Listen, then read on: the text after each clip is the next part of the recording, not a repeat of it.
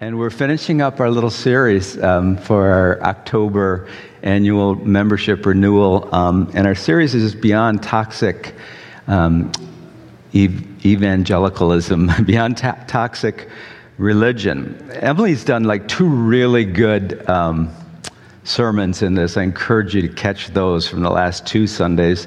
She was speaking in Los Angeles with some new friends who are planting fully inclusive, affirming churches all over the world, including places that are very hostile to LGBTQ people. So I guess she rocked the house and did really well. And I've got kind of a juicy story that if you come to the vision meeting, I will tell you. It might be a little gossipy, but it happened at the thing, and it might be interesting to you. But so anyway, so I have a title to this sermon today. It's How Fundagelicalism Turned Scripture into Something It Was Never Meant to Be, How to Get It Back, and manage some of the emotional fallout along the way. So I got three main points here. The first thing, I'm going to tell some American religious history that has had, I think, an outsized impact on culture and actually things that affect all of us. And then I'm going to offer four Jewish perspectives on this Jewish book we call the Bible to reclaim it as a means of grace. And then I want to close with two perspectives for managing some of the emotional fallout of this process that affects different ones of us in very different ways, but is very much part of the, you'd say, American experience. So the religious history part first. Now, as I start with this, you might think that you're getting stuck at a party with computer geeks talking like, I don't know, Fortran and JavaScript. Is that even a thing? And you're looking for a way to say, I'm sorry, where's the restroom? To get out of this conversation. But this little bit of nerdy religious history is actually super important in global affairs. It's behind our inability to deal with the climate crisis. It's part of resistant and resurgent white supremacy. It's the reason LGBTQ and women's equality is such an uphill 2 steps forward, 1 step, 3 steps back. And it's also the reason that many of you, have tension with the religious members of your family at Thanksgiving dinner. And all of this is tied to a set of 90 essays that were published between 1909 and 1915 that had the name The Fundamentals, a testimony to the truth. Prop number 1 is this collection of essays called The Fundamentals. The Fundamentals is what fundamentalism is named after.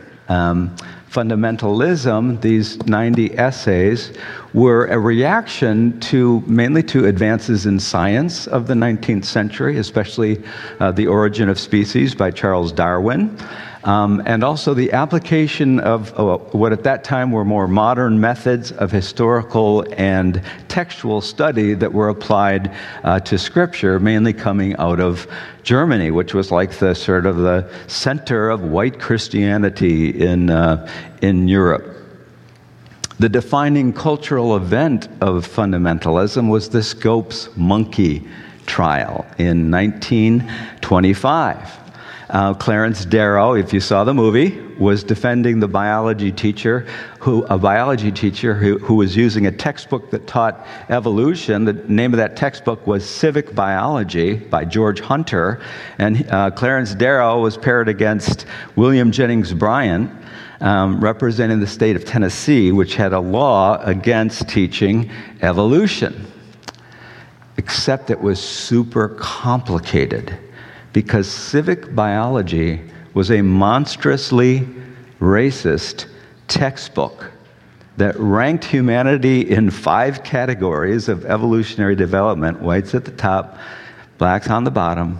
It denounced intermarriage. It advocated eugenic cleansing, as a matter of fact. So this was very much part of the early 20th century science textbook in our country.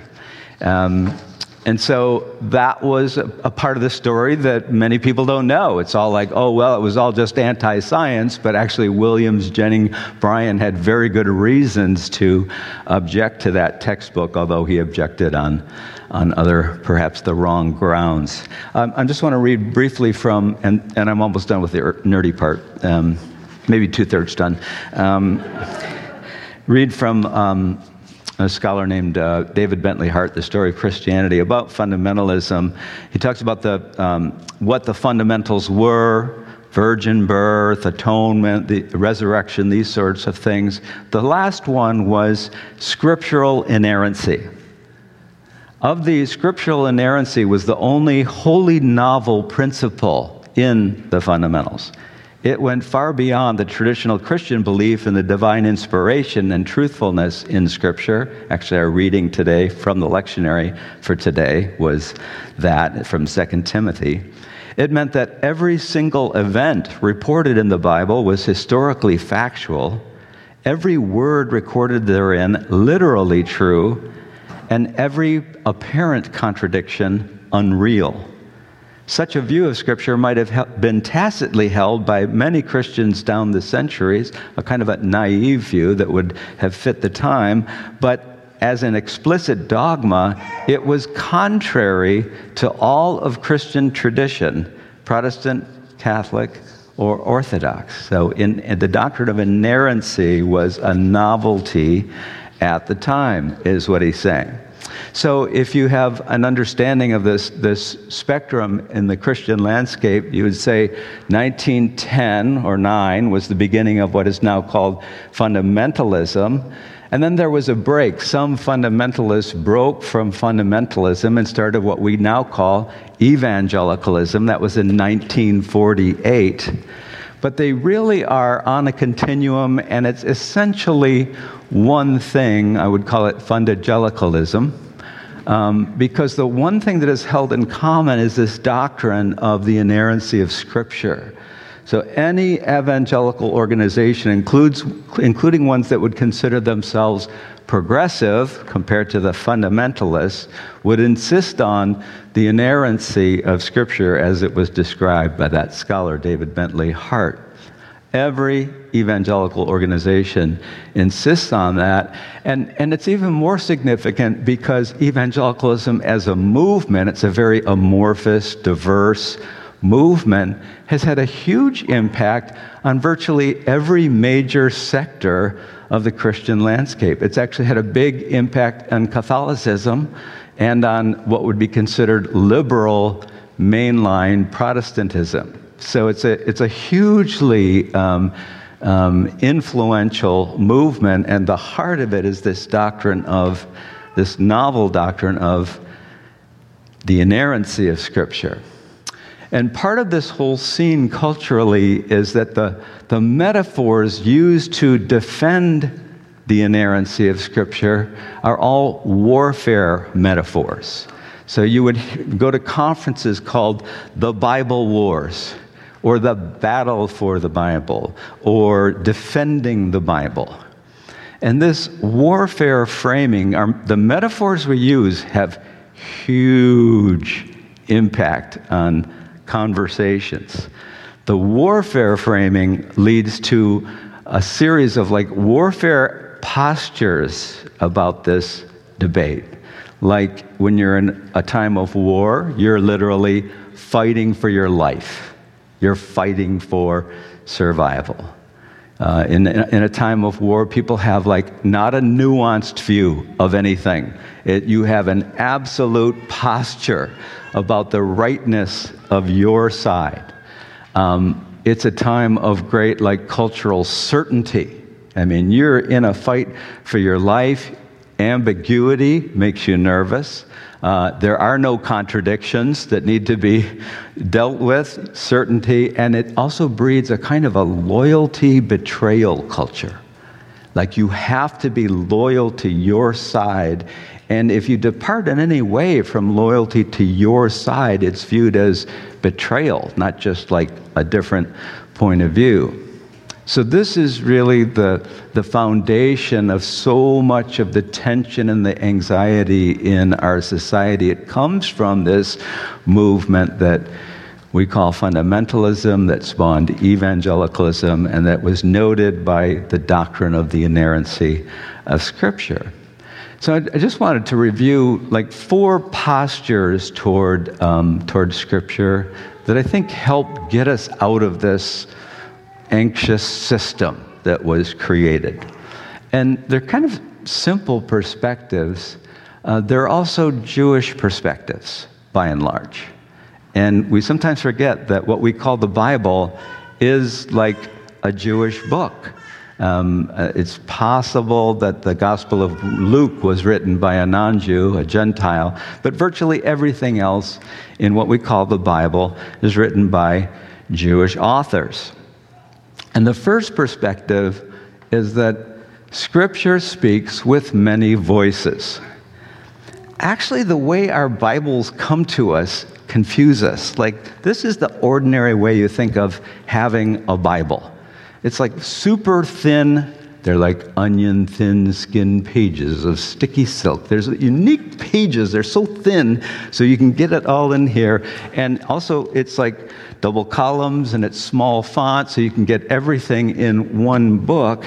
But the Bible is actually a library, not a book. It's a library of books. Here's an example of that someone gave me recently. It's heavy. Bibliotheca, it's called, and you've got the 5 books of Moses, you've got the later prophets, you've got the former prophets, you've got the writings, you've got the New Testament, and right in here you got the Apocrypha. So there's a bunch of writings that are accepted by some Christians, but not others. So what is actually in the library is somewhat in dispute, and so this is like a more accurate view of what the Bible is. It's a library of different books, and it's heavy. Let's take first the fundamentals off the altar, and maybe we should take the Bible off the altar. I don't want to just drop it. Someone could hold, would anyone? Yeah, Jill, you can hold it. It's okay to cradle it, treat it nicely, whatever. Yeah. So, this too, Wally. This is for you to, yeah. Okay, enough of that. So, first, Scripture speaks with many voices. The inerrancy doctrine of Scripture says there's no contradictions in Scripture. Scripture speaks clearly with a single voice. The term for this is univocal. The view of the Bible in the doctrine of inerrancy is that it's univocal, speaks with one voice. The Jewish people have always understood that Scripture speaks with many voices, and these voices are sometimes in conflict, and that is what makes Scripture useful for wrestling with divine mysteries. The conflicts in the Bible are not a scandal to the Jewish people. They're like the occasion for debate and discussion and argument. This view of Scripture is called multivocal. For example, there are 2 contradictory proverbs in the Bible. One says, "Do not answer a fool according to his folly, lest you also be like him." The second proverb is, "Answer a fool according to his folly, lest he be wise in his own eyes." Kind of like what the Democratic candidates are trying to figure out right now. Which one do we use in our debates? Now, those 2 proverbs in the Bible are right next to each other. So the one is Proverbs 26:4.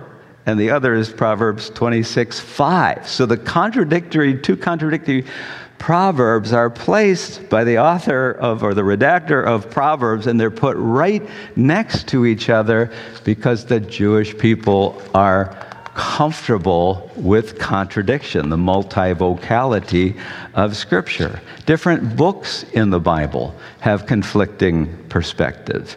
The book of Job, we'll probably study that for Lent, is a critique of the wisdom of Proverbs and to a lesser extent the wisdom of the book of Deuteronomy. The letter of James is a critique of the writings of Paul. So Scripture is multivocal, and its meaning is not always clear.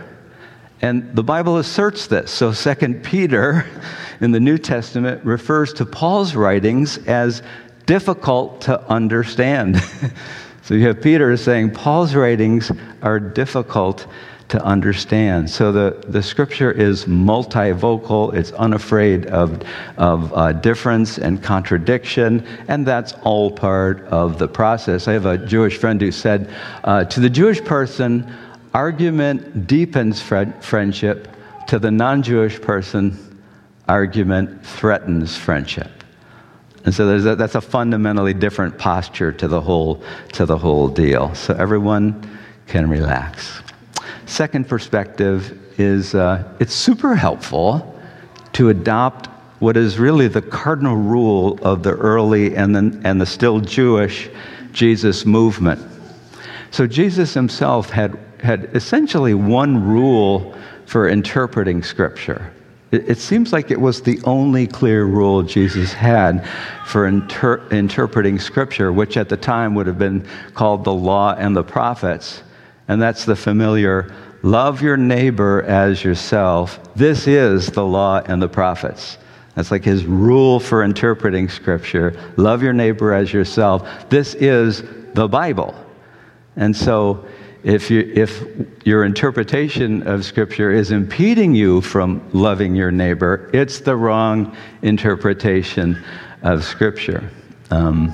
This rule is offered along with several case studies that Jesus points out where people were interpreting Scripture in a way that was impeding their ability to love their neighbor, and he was contesting his fellow rabbis on this very point, using this principle.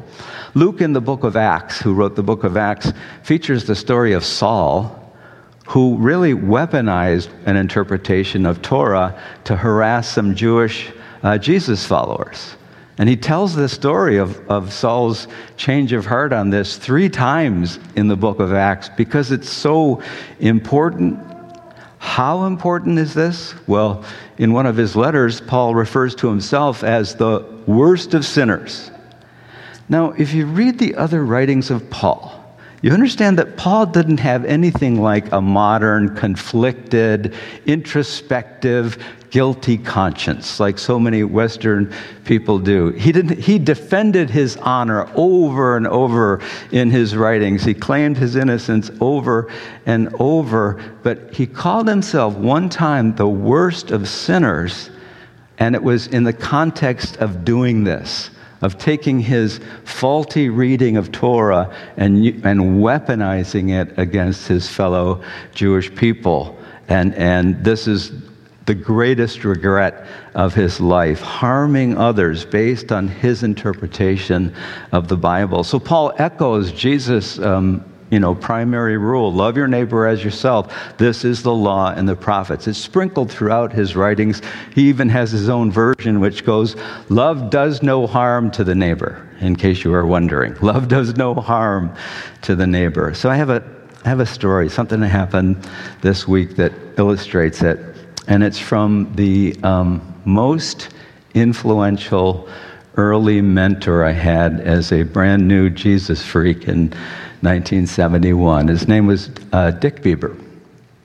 And it's hard to underestimate his impact.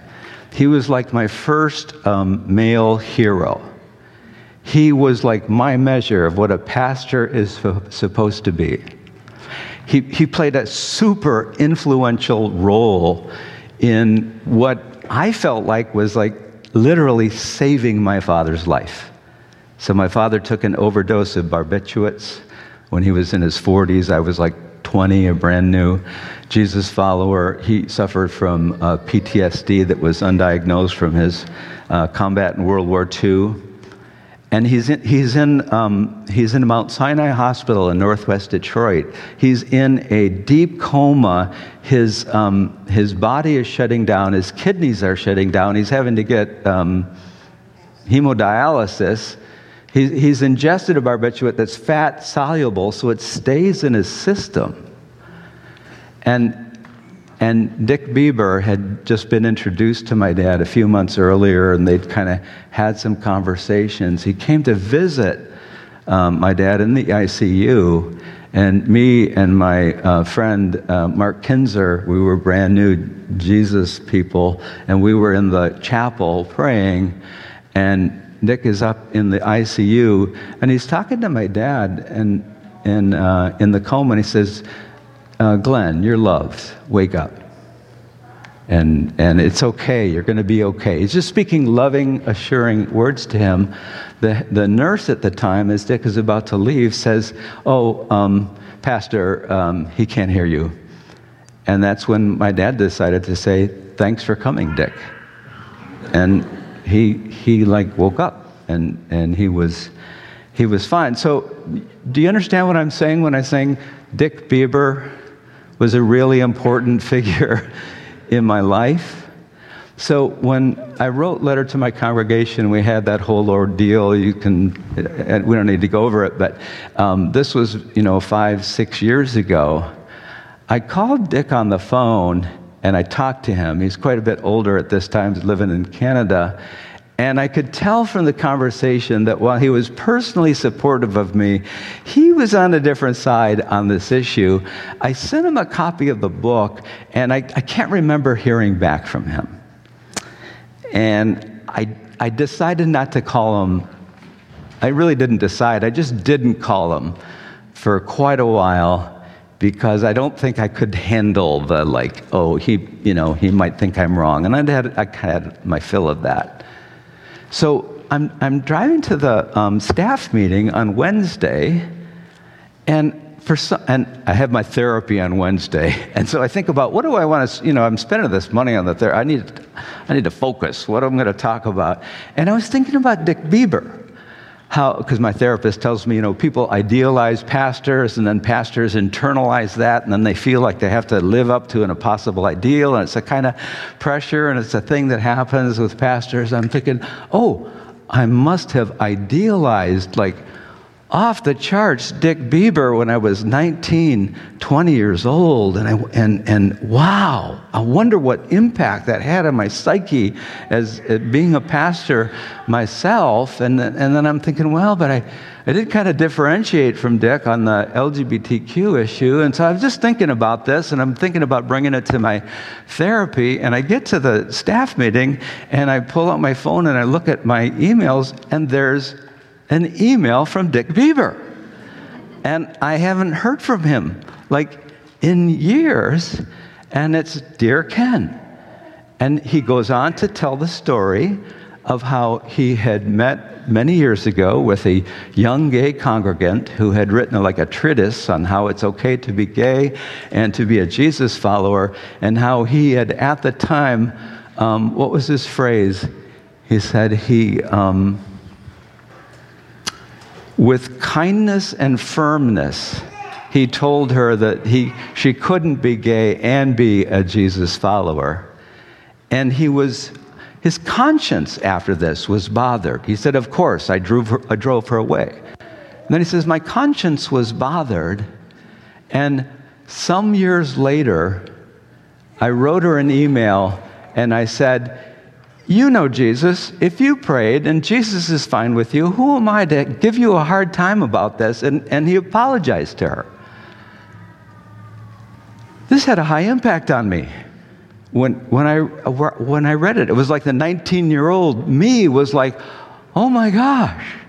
And Dick Bieber made that move based on this principle of if your interpretation of Scripture impedes your love for another person, it's the wrong interpretation of Scripture. I could tell from the email he hadn't worked out all the issues, but he got there the way he could get there using this very principle. I was very thankful for that email this week. So that's the second thing.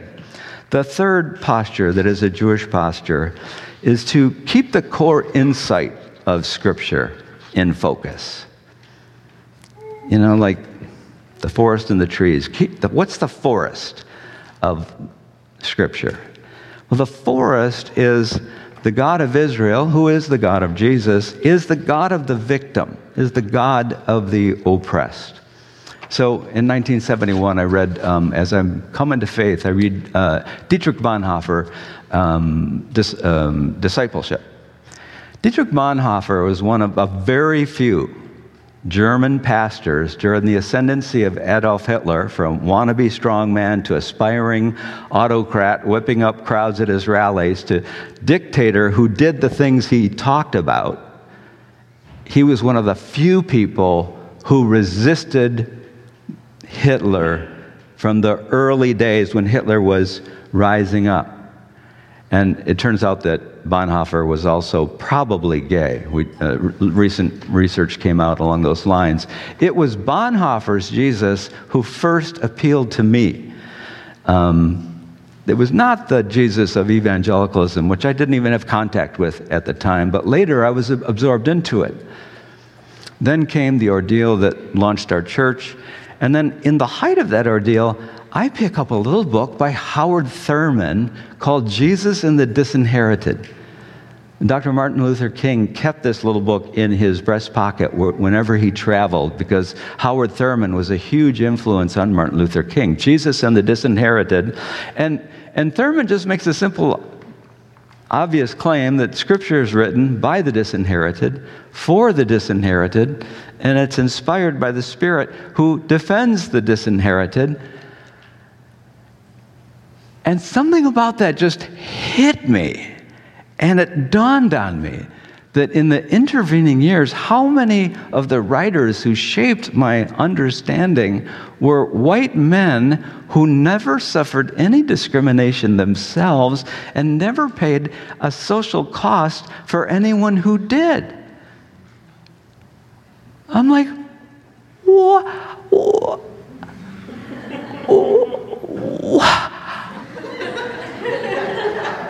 What was I reading all those years?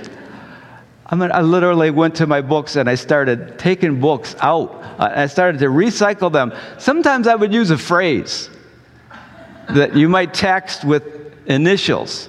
And I'm getting rid of all these books, and I'm going to Amazon and I'm buying other books and I'm reading. It's kind of like the Beatles. Most famous, Beatles everywhere. You can't, Beatles. I went to a Paul McCartney concert at Little Caesars recently, all white crowd in the middle of Detroit. There's a difference between the Beatles, who were influenced by rhythm and blues, which was influenced by gospel, which was influenced by Afro-Cuban rhythms. And there's a difference between the Beatles and the original music of like the Harlem Hamfats and T-Bone Walker. And, something was definitely lost in translation from rhythm and blues to the Beatles. And yet it was the Beatles and the Rolling Stones who kind of like made money off of all this music. So it was like I was just listening to the Beatles when it came to Scripture. I was listening to this like 3 steps removed from what the authors of this book and who it was for and what it was from and the God that it represent. I still do listen to the Beatles, I confess. I'm speaking theologically now, though.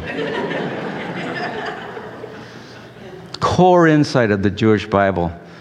The God of the Jewish Bible is the God of the oppressed. If we don't feel that, if we don't respond to it, we're missing the whole point. Fourth posture, last one. Retain the right of conscientious objection when you read these scriptures. See, the Jewish people like to argue with each other.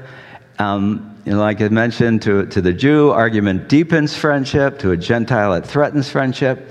And that includes the Jewish understanding of friendship with God. So Abraham argued with God and prevailed, it seems. Jacob was named Israel because he wrestled, he argued with God and prevailed. Some of God's friends in Scripture changed God's mind about things. Job famously argued God and prevailed, or at least he argued to a draw in the book of Job. In our friendship with God, we have the right of conscientious objection. You know, when we're reading Scripture and we see something God does or that the writers of Scripture ascribe to God, we're allowed to disagree. I think it's good for us to do that in the way we would disagree with a grandparent or a parent or a spouse, which means we say remain open to an alternative perspective, but hold your own. Hold your own in the relationship. God holds God's own in the relationship. We can hold our own in the relationship. Totally Jewish, totally human, totally allowed in our friendship with God.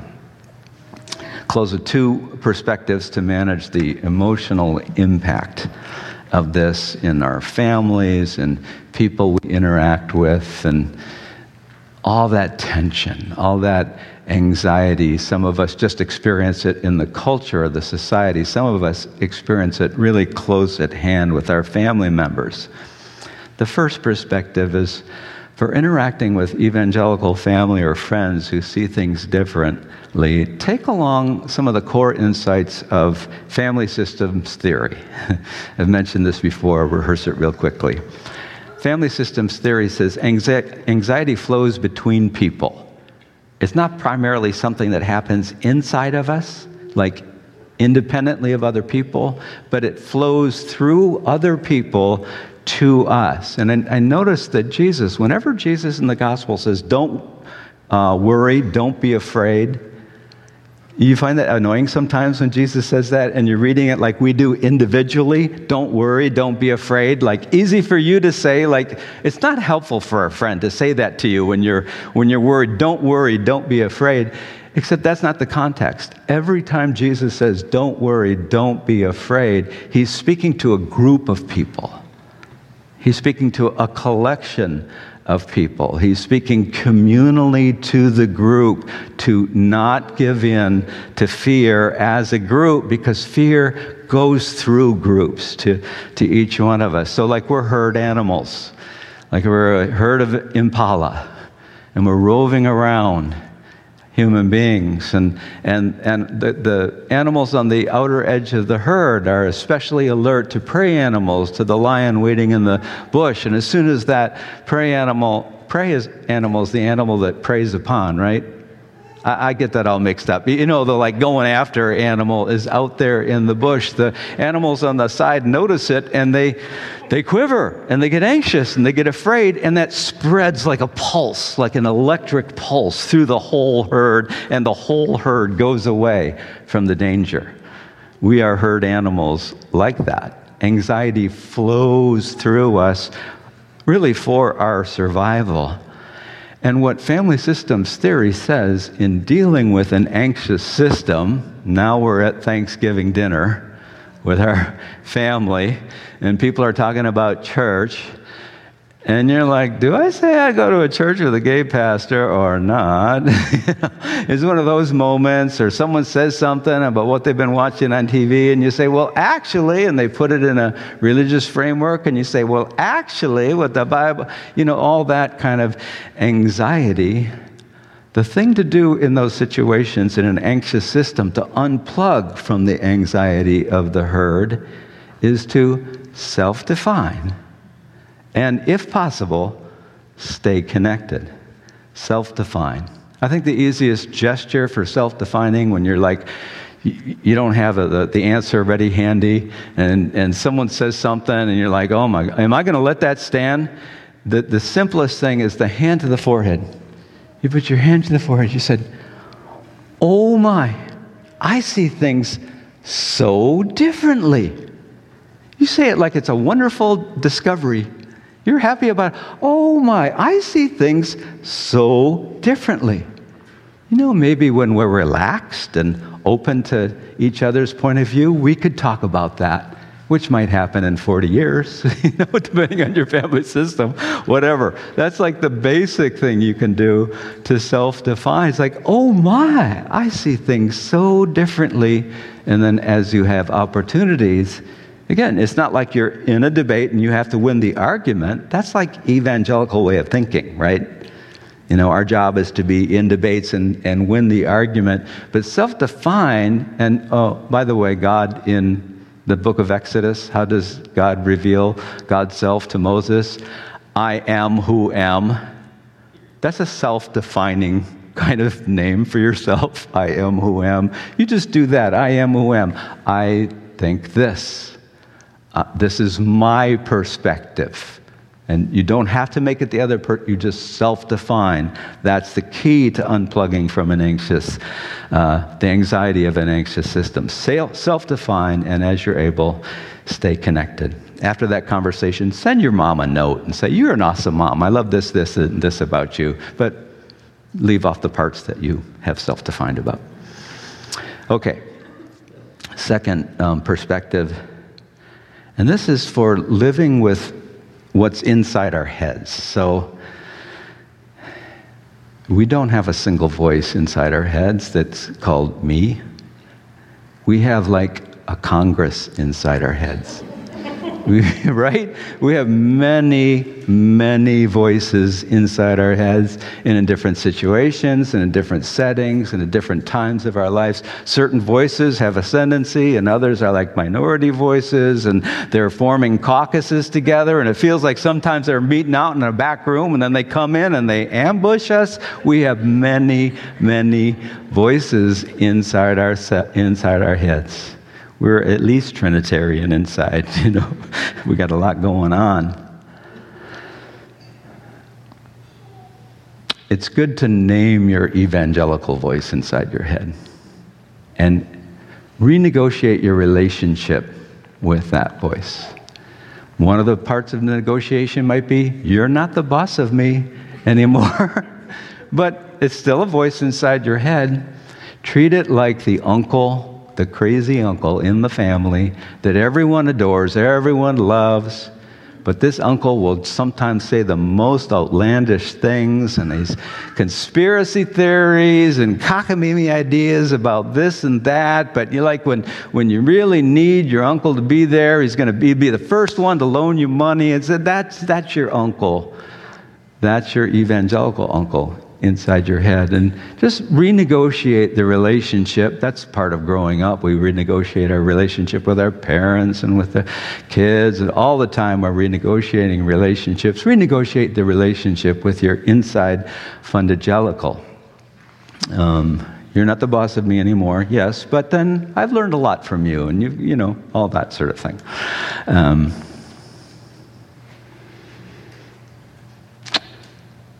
I think I'm done. Okay. That was self-discipline on my part. We're going to have a reflection right now. And I'm going to, for our time of reflection, we'll take 2 or 3 minutes. And here's often what we do in the time of reflection is try to activate our imagination during this time. Imagination's a funny thing. It's sometimes we can picture things easily. Sometimes they're kind of dim.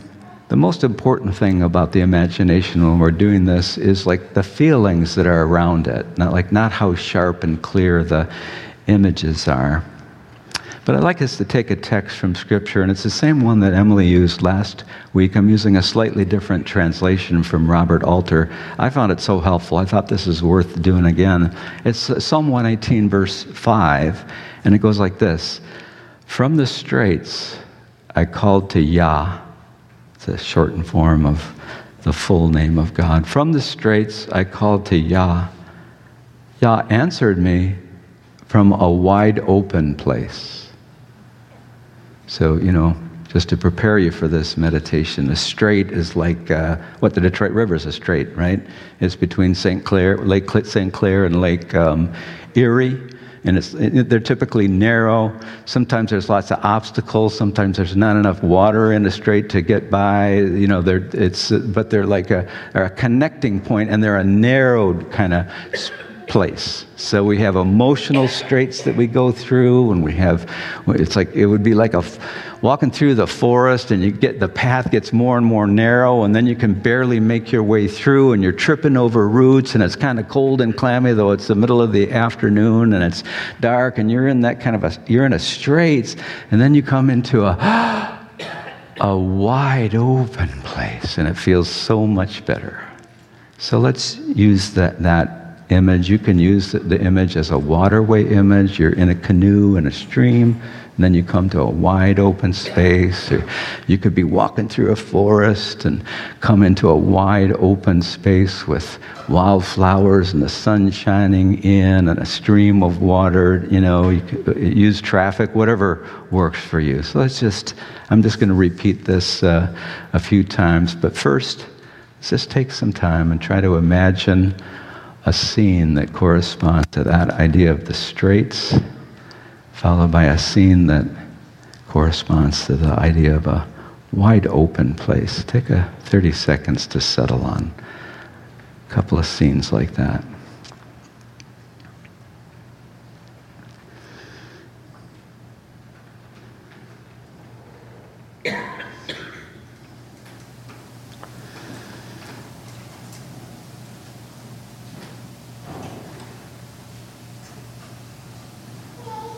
I'll just repeat this 3 times with time in between. Psalm 118:5. From the straits I called to Yah. Yah answered me from a wide open place.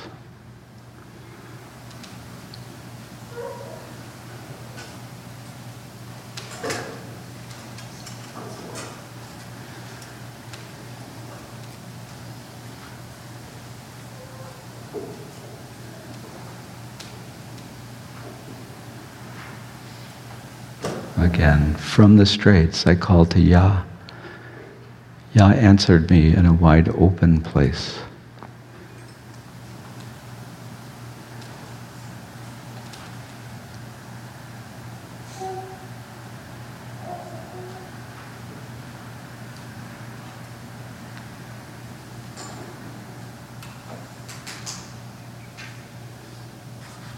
And a third time. From the straits I called to Yah. Yah answered me in a wide open place.